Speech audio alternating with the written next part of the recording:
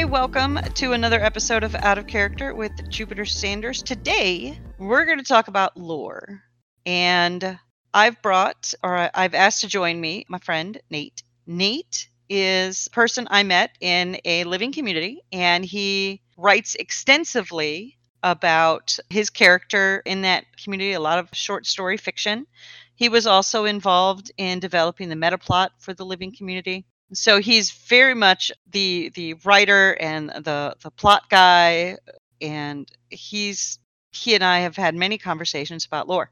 Nate is also, if you're listening to the Call of Cthulhu Without a Net Call of Cthulhu series, you may recognize his voice as Cookie's special friend. So welcome, Nate. Thank you. I'm happy to be here. Good. So as I mentioned, we've had this discussion before. Lore, who needs it?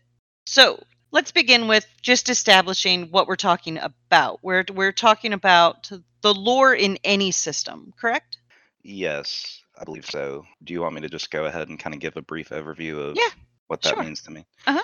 So to me, lore is all of the things that tie a setting together. You have your characters, of course, and they're going to be interacting in a world, in a setting, whether that be established from previous work or if it's one that you're making up on your own.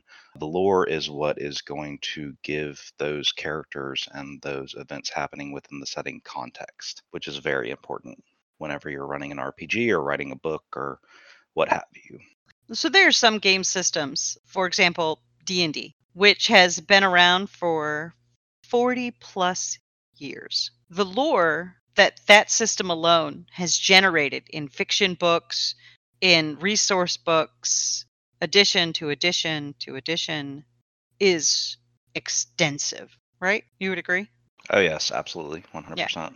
So to me, when I see a new person that wants to jump in to play, let's just say D&D 5th edition, how much do they need to know, in your eyes, of that 40 plus year catalog of lore? If someone is just jumping in and they want to experience what D&D is like, I would actually argue that just very little would be required for them to enjoy themselves. Just understanding that this is what a wizard is, this is what a paladin is, things like that. Giving them enough context to understand what it is they're doing and why they're doing it. As they get into the game, they can choose how much of the established lore they want to get into and how much of their own lore they want to come up with. Okay. And if I'm wanting to run a game, I've been a player and I want to run a game, do I need to really educate myself on more of the lore, or?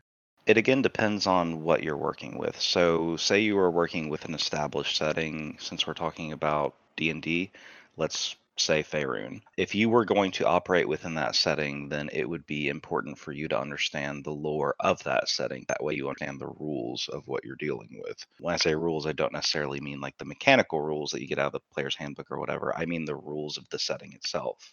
Whenever you understand that, it can help you create a better experience for the players, especially if those players understand that setting as well. You can create an experience they'll be familiar with. They'll sort of know what to expect, but still be able to be surprised by you, the GM, and it'll make for a better experience overall. Okay, so you have to have an understanding. Let's just say you decide to set your game in Faerun. Faerun has 70 plus books about it. Fiction books, fiction works. Greenwood and Salvatore are prolific in their writing, to say the least. That's a lot of content to try to digest in order to know the setting and the world. Whereas I've always felt I don't need to. If I want to read these books, great, fine. But I don't really need to in order to run the game. Correct. A basic understanding is what you would want to go in with, and from there you can branch out as needed. If could I use our experience in Shadowrun as a good example? Yeah, because this I know when we've had these discussions before, your position seems to have changed a little bit. It's not I'm I'm being the devil and an angel at the same time. So Oh, okay. so this is kind of where I'm coming from. Whenever you're working with a setting, Uh-huh. it's important at the very get-go for you to establish what it is that you want to do. So let's say that we're operating in the Shadowrun universe. Our Mhm. experience was on a Shadowrun LC, and we were very hard-nosed to Mhm. the lore in the setting. The reason being is that we sort of treated that living community almost like a business. Not like we profited off of it at all. Oh, no. No, we did not. But we did not. But we treated the players within the community as our customers. And as Mhm. such, those customers had an expectation that they were going to come and play a Shadowrun game. Mhm. To me, your experience with me and when it comes to lore and things like that, I was very hard-nosed about that. And that was for that very specific reason, is that we had pitched to our players that we were going to be operating within the Shadowrun universe, which meant that Mhm. we needed to stay as true to the Shadowrun universe as humanly possible. If it was a private table game Mhm. where I was just running Shadowrun or any setting really for a group of friends, you would see that get a little bit flexible really fast. Mhm. In fact, the D&D game that I run with our mutual friend Manti, I told him at the very get-go we play street D&D, so like don't be surprised when unexpected things happen. So the Mhm. point that I'm trying to make with all this is that the importance of lore is highly, highly dependent on what it is that you're going for. If you're going to be operating within an established setting, I would say that lore is quite important. You need to have at least a basic understanding of the setting before you get into it. If you're going to just borrow elements of a setting, then it's less important because then you Mhm. can kind of fill in the gaps that you're leaving behind with the lore that you want. Does that make sense? It does. It does. And I'm happy to hear you say that. So I guess it was just the constraints of the LC that you said, no, no, no, it has to be. We have to know lore. It was absolutely that. And perhaps at the time of our initial discussions, that wasn't made perfectly clear. Mhm. My interest in staying so hard nosed to the lore was specifically because we had customers, with quotation Mhm. marks, who had certain expectations. Uh, I would argue though that those customers also probably didn't know the lore very well, and no matter what we delivered, as long as it was fun, would have been fine. You're probably right. I'm pretty sure that they And would have like been like, okay. the longer that I've operated within that capacity, it's like, yeah, yeah, Yeah, yeah, yeah. yeah. All right. So let's talk about. So in researching for this episode, I had actually looked to see, like, well, what do other people think about lore? And I actually ran across one person that made a post on Reddit that was saying that the D&D Dark Hmm. Sun, that system, that they really like that system. It's like a John Carter-esque world, Frank Frazetta art. And in his head, he had built what that setting was, but he didn't know the setting from its actual written lore. So he Mm. felt like he couldn't play the game because he didn't read any of the lore. And I was like, that makes zero sense why somebody would feel that way, especially since, as far as I know, there's no like lore police that are going to knock on your door and tell you, why are you playing the system? You don't know the lore. So it sounds almost like I'm not going to accuse this Redditor of doing this, but it almost looks like he did what I've done in the past, which is look at the really cool artwork for something and be like, oh, I want to play with that. That's actually how I got into Shadowrun, is that I saw this artwork of this Mhm. cyberpunk with elves and orcs and stuff, and I was like, I really would like to know more about that. But then I Mhm. read about the setting. I don't think that you need to have intimate knowledge of a setting in order to run it. As Mhm. you mentioned before, there's dozens, if not hundreds, of books on established settings, and it would be impractical to expect people to read all of them before they dip their toe into a specific one. I would again go back to saying that it depends on what you want to deliver. If you want to deliver a game that is 100% true to the setting, then yes, that intimate knowledge of the setting is going to be important. The understanding of the lore, the rules that hold that setting together is going to be critical if that's what you want. If you look at the cool pictures and you want to set a game in a cool looking Frank Frazetta post apocalyptic magic style setting, you just kind of want to base it off of that and fill in the gaps where you are, then that's fine too. As long as you, as the GM, or even if you're not the GM, as long as the GM and the players are okay and they understand what they're getting going in, that Mhm. way the surprises that come later are few and far between. I think if everybody has the more or less agreed upon definition of the sandbox they're in, Hmm. I think it's going to be fine. Now you mentioned just looking at art got you into Shadowrun.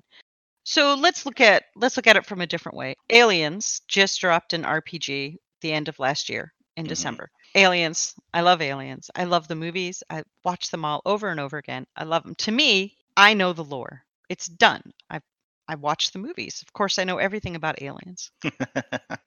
Right? Yeah, yeah, yeah, yeah, we'll go Yeah, with yeah, yeah. We'll go with it. But that's not true, is it? Is it. It's it? not. It's not. there's probably how many more layers of lore for aliens, but if you have a group of players and they all saw the movies and they're like, yeah, we know aliens, we can play. Yeah, absolutely. That's it. But then what if we have this one person, let's say like you, who's like, no, there's so much more to aliens. And I know other people that can tell me way more lore about aliens than I have no idea where you're getting this information from. It's not in the movies.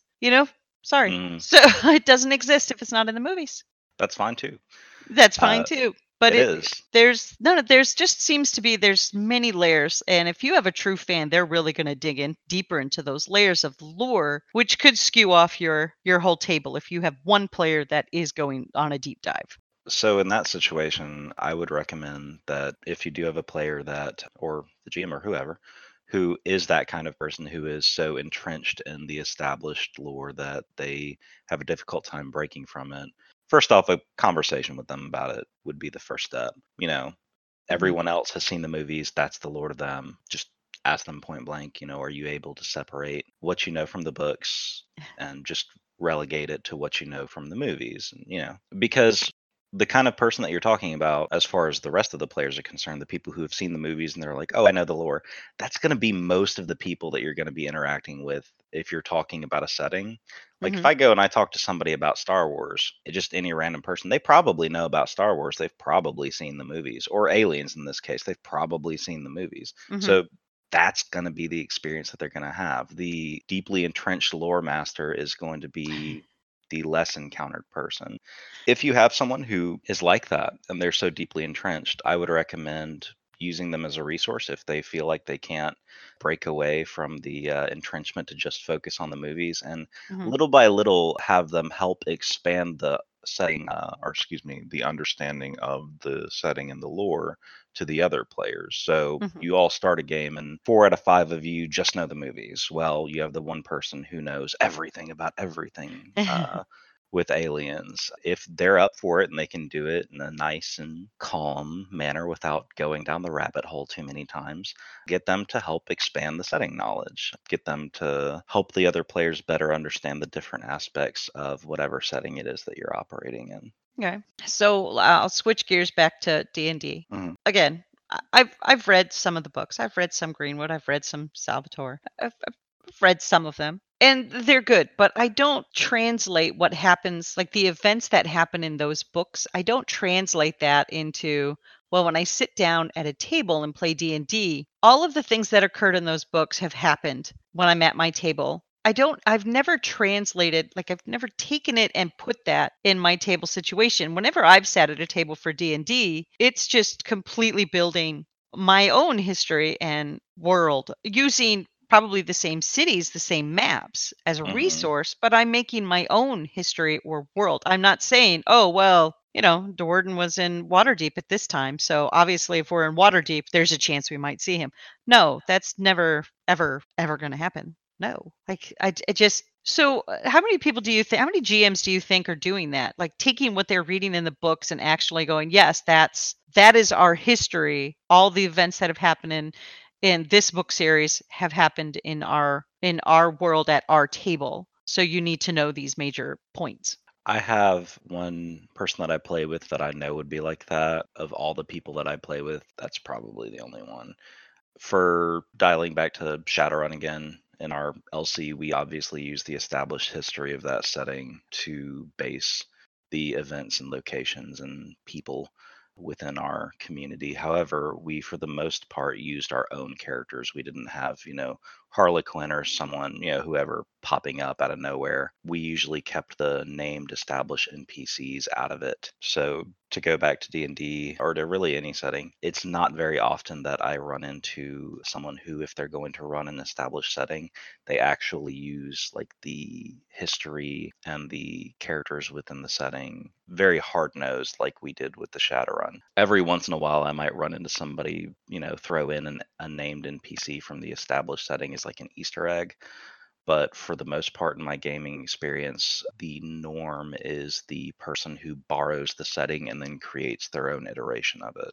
Yeah, that's good. And if you ever tried to introduce a Harlequin, I'd have vetoed that so hard. Talk about a Mary Sue. Ugh. Yeah, right. Ugh. Ugh. One of our one of our mutual friends hates that NPC so Oh, it's much. so hard. That is I like the can't even worst I character. can't even bring him up to her. It's like, Mm-mm. okay. Mhm.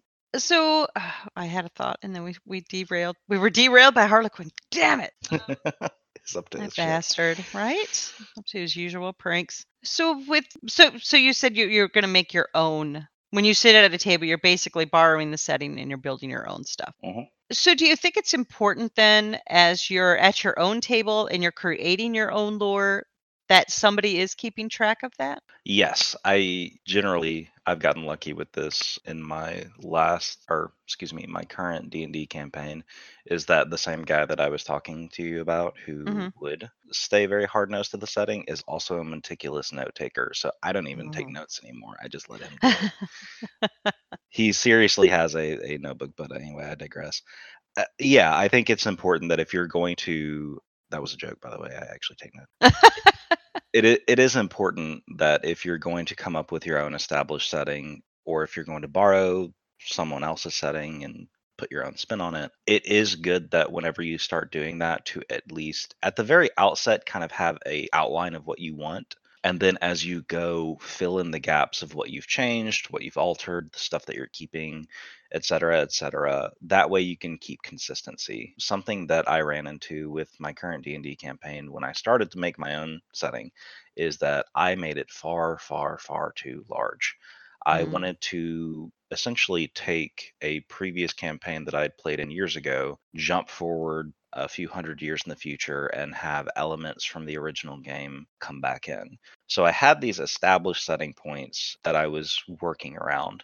From there, I wanted to expand and make this great big world. Well, I say quickly, it actually took over a year. I found out eventually that I had started off very, very small and I got really, really big too quickly. Mhm. And the sheer amount of stuff that I was trying to introduce to the players and do and show them, have them have all these elements got so to be so much that it was really difficult to keep track of it.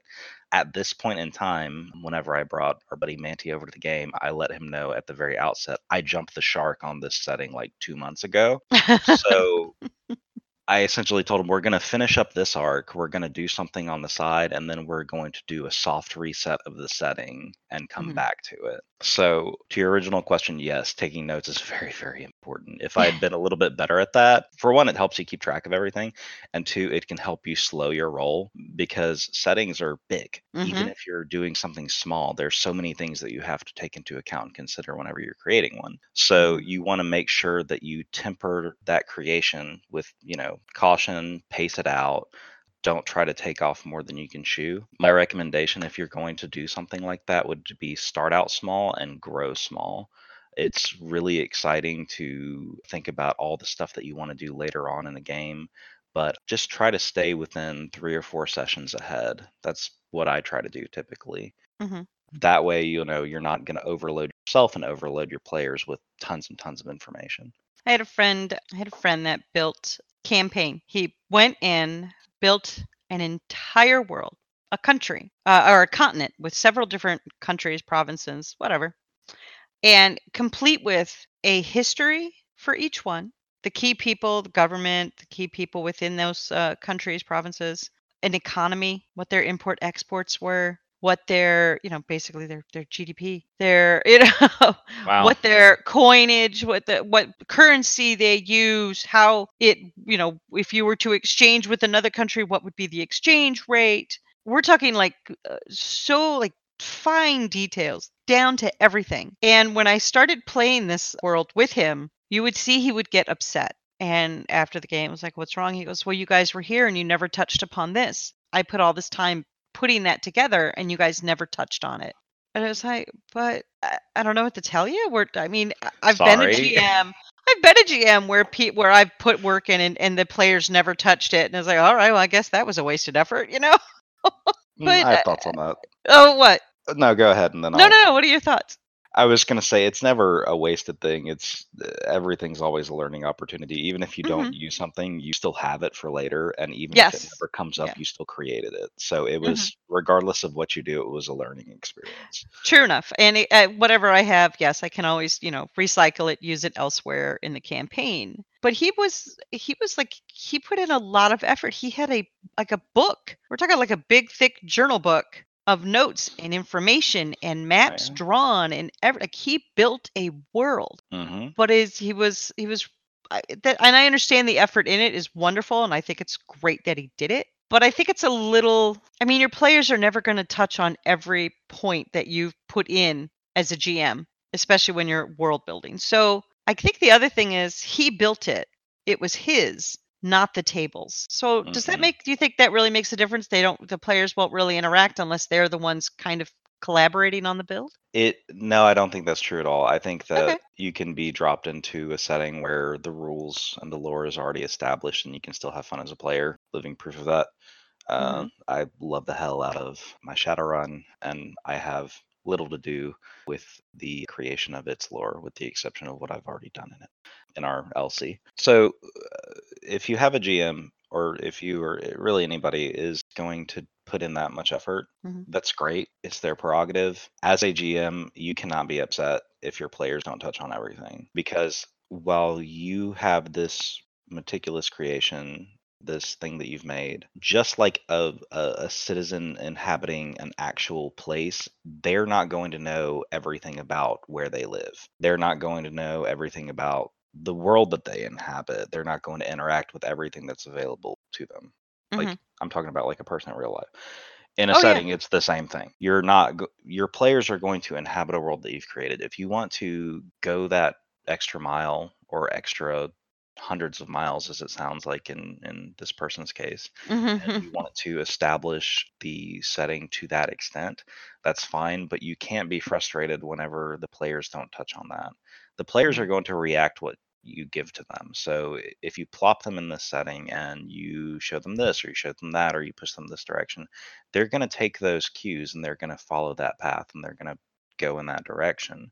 So what they experience from your setting is going to be essentially what you give them, and it will never be possible for you to give them everything. Talking about my D&D setting that I've made that has gone completely off the rails, I made this big country. It was this big continent. And I'm going to preface this by saying, like, I am not an expert when it comes to like geography or like governments or anything like that. I know enough to be dangerous. If you actually looked at the way that I designed this kingdom and you actually know anything about like kingdoms and governments, you would probably laugh your ass off at me. But anyway, so half of this country was essentially a civilized, industrialized setting. The other half of it was like this wild, untamed land. They spent about 3 sessions in the civilized portion, got derailed by going to the Underdark for about 5 or 6 sessions, and then they popped up on the other side with like the wild country and stuff. And I was really excited about it because it was supposed to be like this Wild West thing, and there were going to be like dinosaurs and stuff. I was very, very excited about this. Those of you who know my penchant for dinosaurs and shit like that will know Hmm. that this would have been like a huge deal. They spent maybe 4 or 5 sessions and interacted with exactly one dinosaur. So, it was a bit of a bummer that they didn't interact with all the stuff that I would have liked them to. I kind of wanted them to, go off on some side quests, but they were very singularly focused on what their mission was on that continent, that they just kind of bypassed everything. It'd be like if they were playing Skyrim or something and they just focused on the main quest, which, as the GM, I was a bit disappointed, but at the same time, it's like, you know what? They want to go after the main quest. Let's go after the main quest. And I did that. So let's talk about pushing lore, maybe bending it or really stretching it to its limits.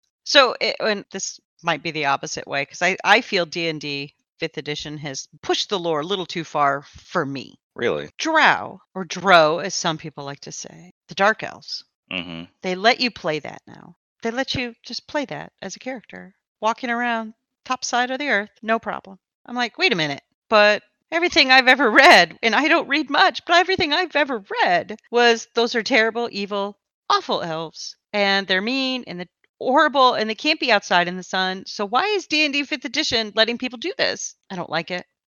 I really don't like it. So, is it because people were like, "No, the I want to be this cool dark elf. I want to do that. I want to be Dorden here." Well, Mhm. only he is like that. Is what I got. He's the Mary he's a Mary Sue. So only he is like that. He's special snowflake. I think So that pushes it a little bit. On all the established lore D&D gave me, and then D&D 5th edition changed it. And it's like, wait a minute, what happened? So you actually have me at a disadvantage here. I don't know anything about fifth edition. I've played it a few times. Dang, I don't like it. So whenever you say they just let you play Drow, like in previous editions, there were rules for making Drow characters. So I understand that bit. But do you mean like the setting has become more accommodating to them? Yeah. Yes. Okay. Yes, like you should be able to just walk around and nobody's got to bat an eye, which I hate to tell you, if I'm at a table with somebody who's built that, I just automatically just tell them to their face, I will not trust you 100% ever because Hmm. you're a dirty dark elf. So do they explain it within the setting? Do they I have actually give not reason heard for it? I haven't heard anybody tell me that there's an explanation. Again, it's 5th edition. I'm not reading 5th edition books. I'm reading like lore from older editions. Hmm. So there could be with the whole, there could be a mass exodus from the Underdark and they've come up and they've adapted. Hmm. Fine, but to me that's a big shift in a world to me. Even then, yeah, even then, if you take real life examples, that things like that don't happen. Mhm. Whenever, I mean, think of, I'm not going to get into like real world stuff, but think of Yeah. any current events or Mhm. anything that's happened in the past few years where there was a mass exodus of people from one place to another. Mhm. Did the place where they were going to just all of a sudden be like, oh, okay, no, Cool, you're here. No. no, no, No. hell no. It So, takes like, it takes generations for a shift yeah. to occur. Oh, God. And Yeah. so when it's forced on you like almost immediately, it's like that's not right at all. If the fifth edition lore had said 1,000 years ago there was a mass exodus and now Yeah. there's I could Mhm. okay I can see that. So to kind of get back to the question at hand, I think the reason why Mhm. they did that is because players were like, I want to play Dark Elves, Mhm. Mhm. and the designers of the game were like, okay, Yeah. similar Yes. It to was fan service, really. I I, I'm I feel. yeah, it used to be that way with races like orcs. You know that I'm a big orc person. They used to be the villainous races of many a fantasy setting, and in many they still. But now, more recent times, they've become more mainstream and more accepted as normal. You'll still have, like in our Shadowrun game, there's stigmas on orcs and trolls and things like that. But by and large, you're allowed to play as one, similar to as you're describing in Fifth Edition D&D. You're allowed to play as a drow. Does that push the lore too far? It depends on how much you care about it. In your case, I think you're completely justified to be like, no, if you're running a game or if you're playing in a game, Mhm. you're completely within your right if you have a drow player to be like, no, this isn't going to work out great for you. As long as everyone's on the same page, Yeah. then you're fine. Yeah, it And was that would, all in character. I mean, oh, I yeah, just let yeah. them know, "Hey, my guy's gonna be a dick." That's Yeah, it, basically. exactly. And this is the problem that comes up when you have an established setting and you move it forward, Mhm. is that people are going to not be happy with the result no matter what. I'm going to continue to reference Shadowrun because this is what I've been entrenched in for the past 2 years. When a lot of the new edition books came out, we were there at Ground Zero when it was, and I don't think there was much positive feedback on some of the changes that they were making, both mechanically and within the setting. So you're always going to have people that are going to be unhappy with the direction that the writers or the publishers are taking Mhm. the setting. But again, it all kind of dials back to it's as important to you as you make it. Mhm. If it's a problem that drow are walking around and acting normal in civilized conversation, then you don't have to deal with it that way. If you're okay with it, then that's fine too. Yeah. No, it's your table. To me, it's your little universe. Do as you will. You could take elements you like. You could throw away the ones you don't. Hmm. But yeah, let's not talk about CGI. I really try hard not to bash things, but that new book I with that new info that came out is just it's it took crushing everything me. within my power not to Uh, be like some people were unhappy with it. I won't talk about how unhappy I was, but it's some just an people were unhappy. it's a knife to my heart, the changes they're making there. But again, see what I mean? The lore changes, publishers change your lore, and if you aren't happy with it, you know what? You can just go back to a year in the lore that you liked. Remember back in 2078? Those are the good old days. It's forever 2078 in Shadowrun to me. That's it. Right. So It just, yeah. this is another point that I think is important for other people to know. When it comes to what's a good way to put this without sounding like an asshole? So Just sound like an asshole. Just do it. Just say it. Come on.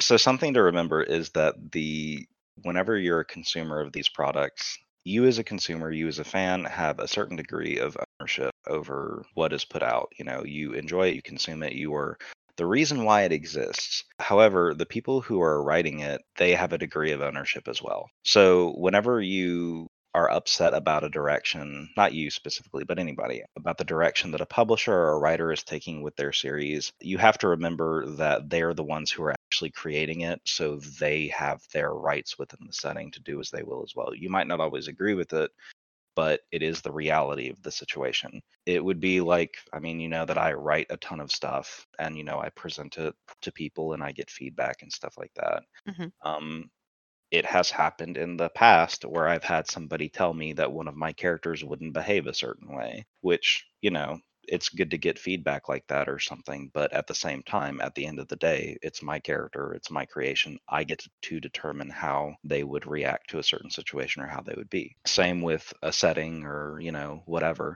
The writers are the ones who get to determine what something is now. And again, if that's not something that you agree with, you can go back to 2078 or whatever date you'd like to and only deal with that. Or you can come up with your own lore. Hmm.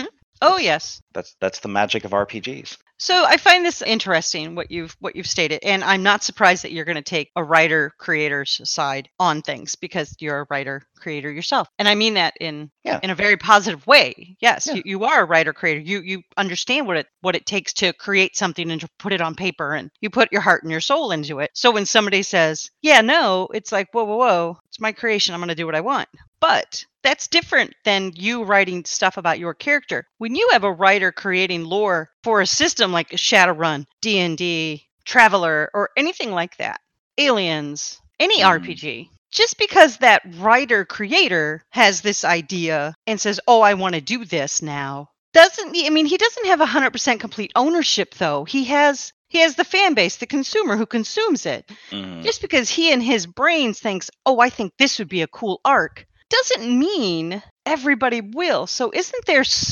shouldn't there be some thought amongst writers of systems when they're producing lore to not just do what they want to do, but do what's best for the system overall? Do what's going to appeal the most commercially. Yes. So to kind of clarify, I wasn't trying to imply that the writer creator has absolute 100% control. Hmm. What I was trying to get at was the fact that it's a two-way street. You know, if the fan base doesn't believe that the writers are doing a good job, you know, it kind of goes both ways. Like the writers are doing their best, excuse me.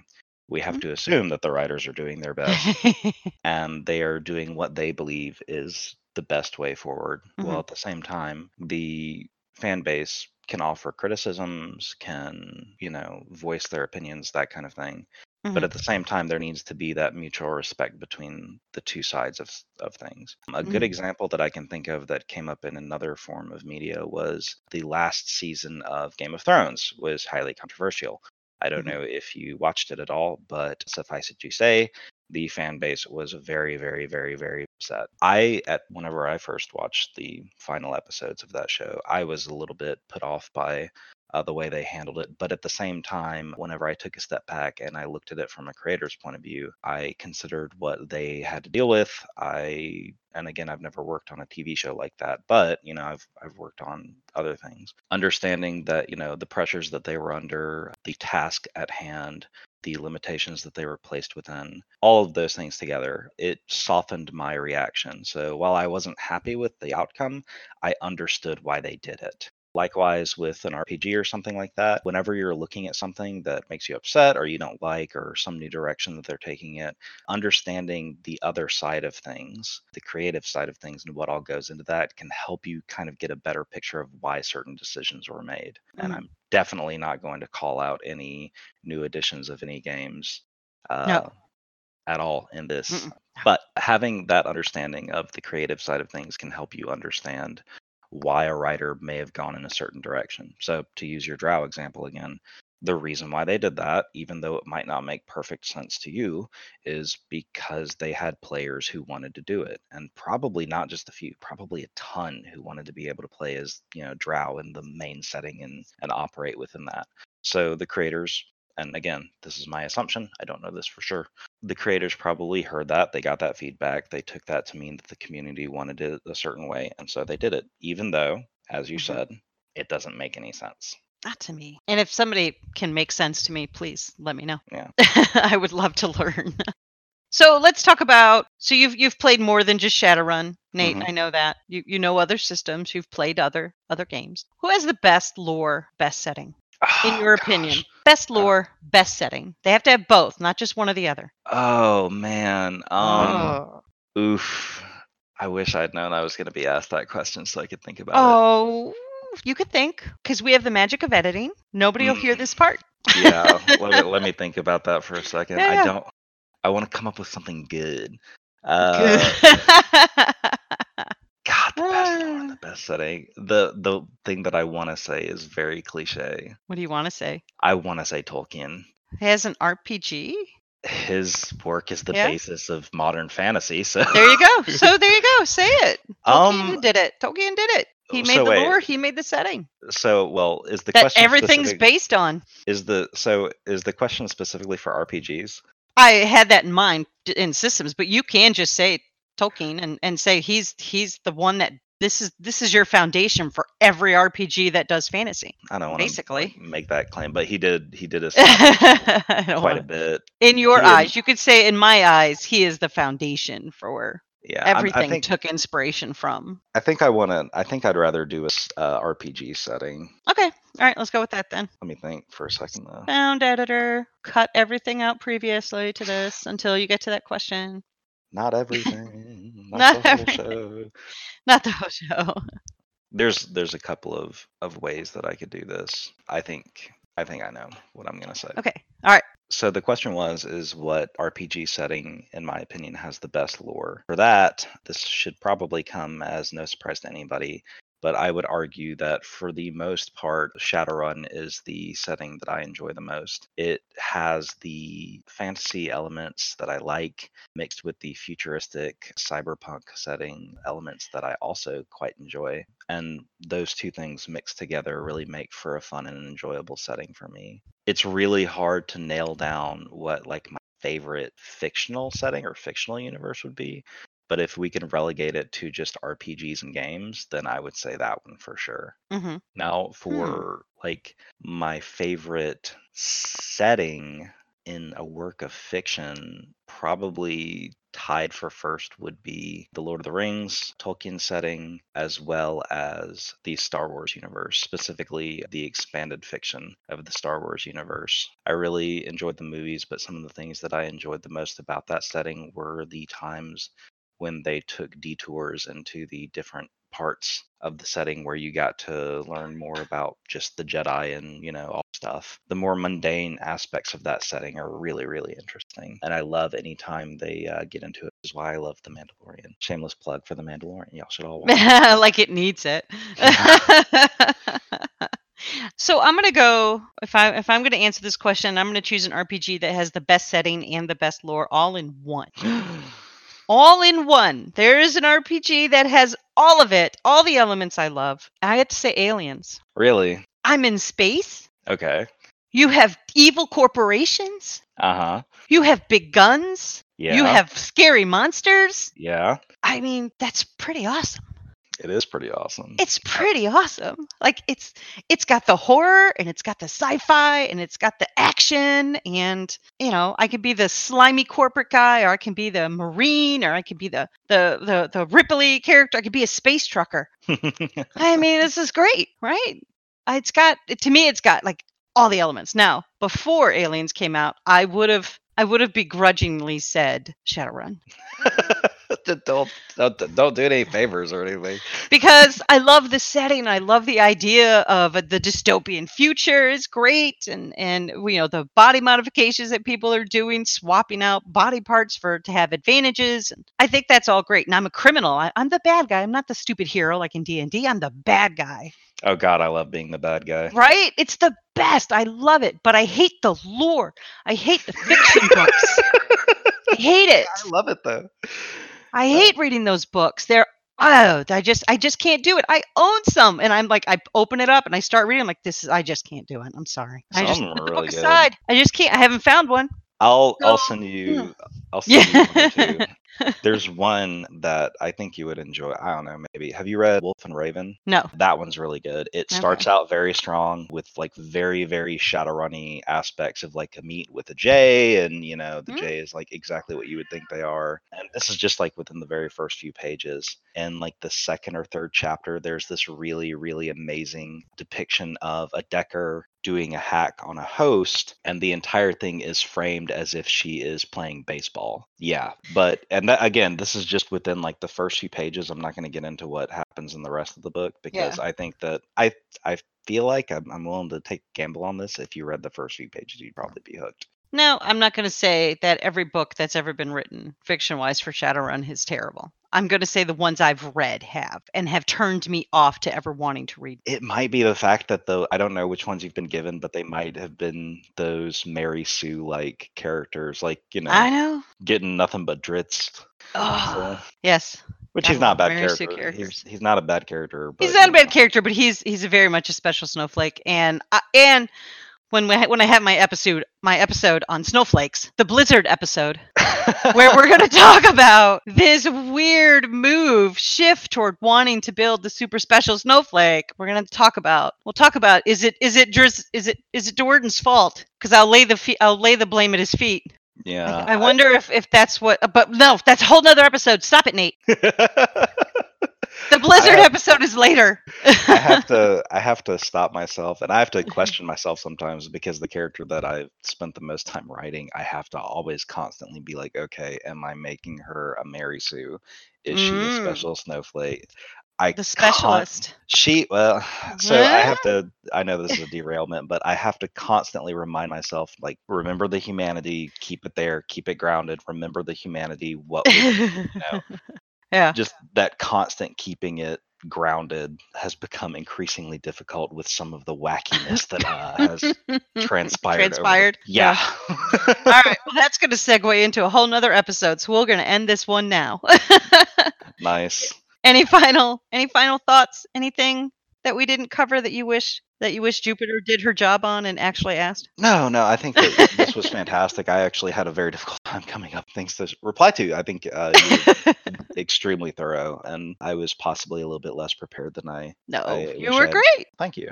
No, I would close out to say that since this entire episode's topic was the importance of lore, I believe that the importance of lore is as important as you would like for it to be. I will say, though, that whether you're working with an established setting or if you're making up your own, whether you want to or not, you are going to create lore, and that lore is going to become a thing within your setting. So at least paying attention to it, understanding it, and playing by the rules that you've either taken from another setting or the rules that you've created yourself is always going to be important to some degree, whether you want it to be or not. Very good final thought. Thank you. Thank you for coming on and doing this with me, and I'm sure we'll have you on future episode, probably to talk about your snowflake.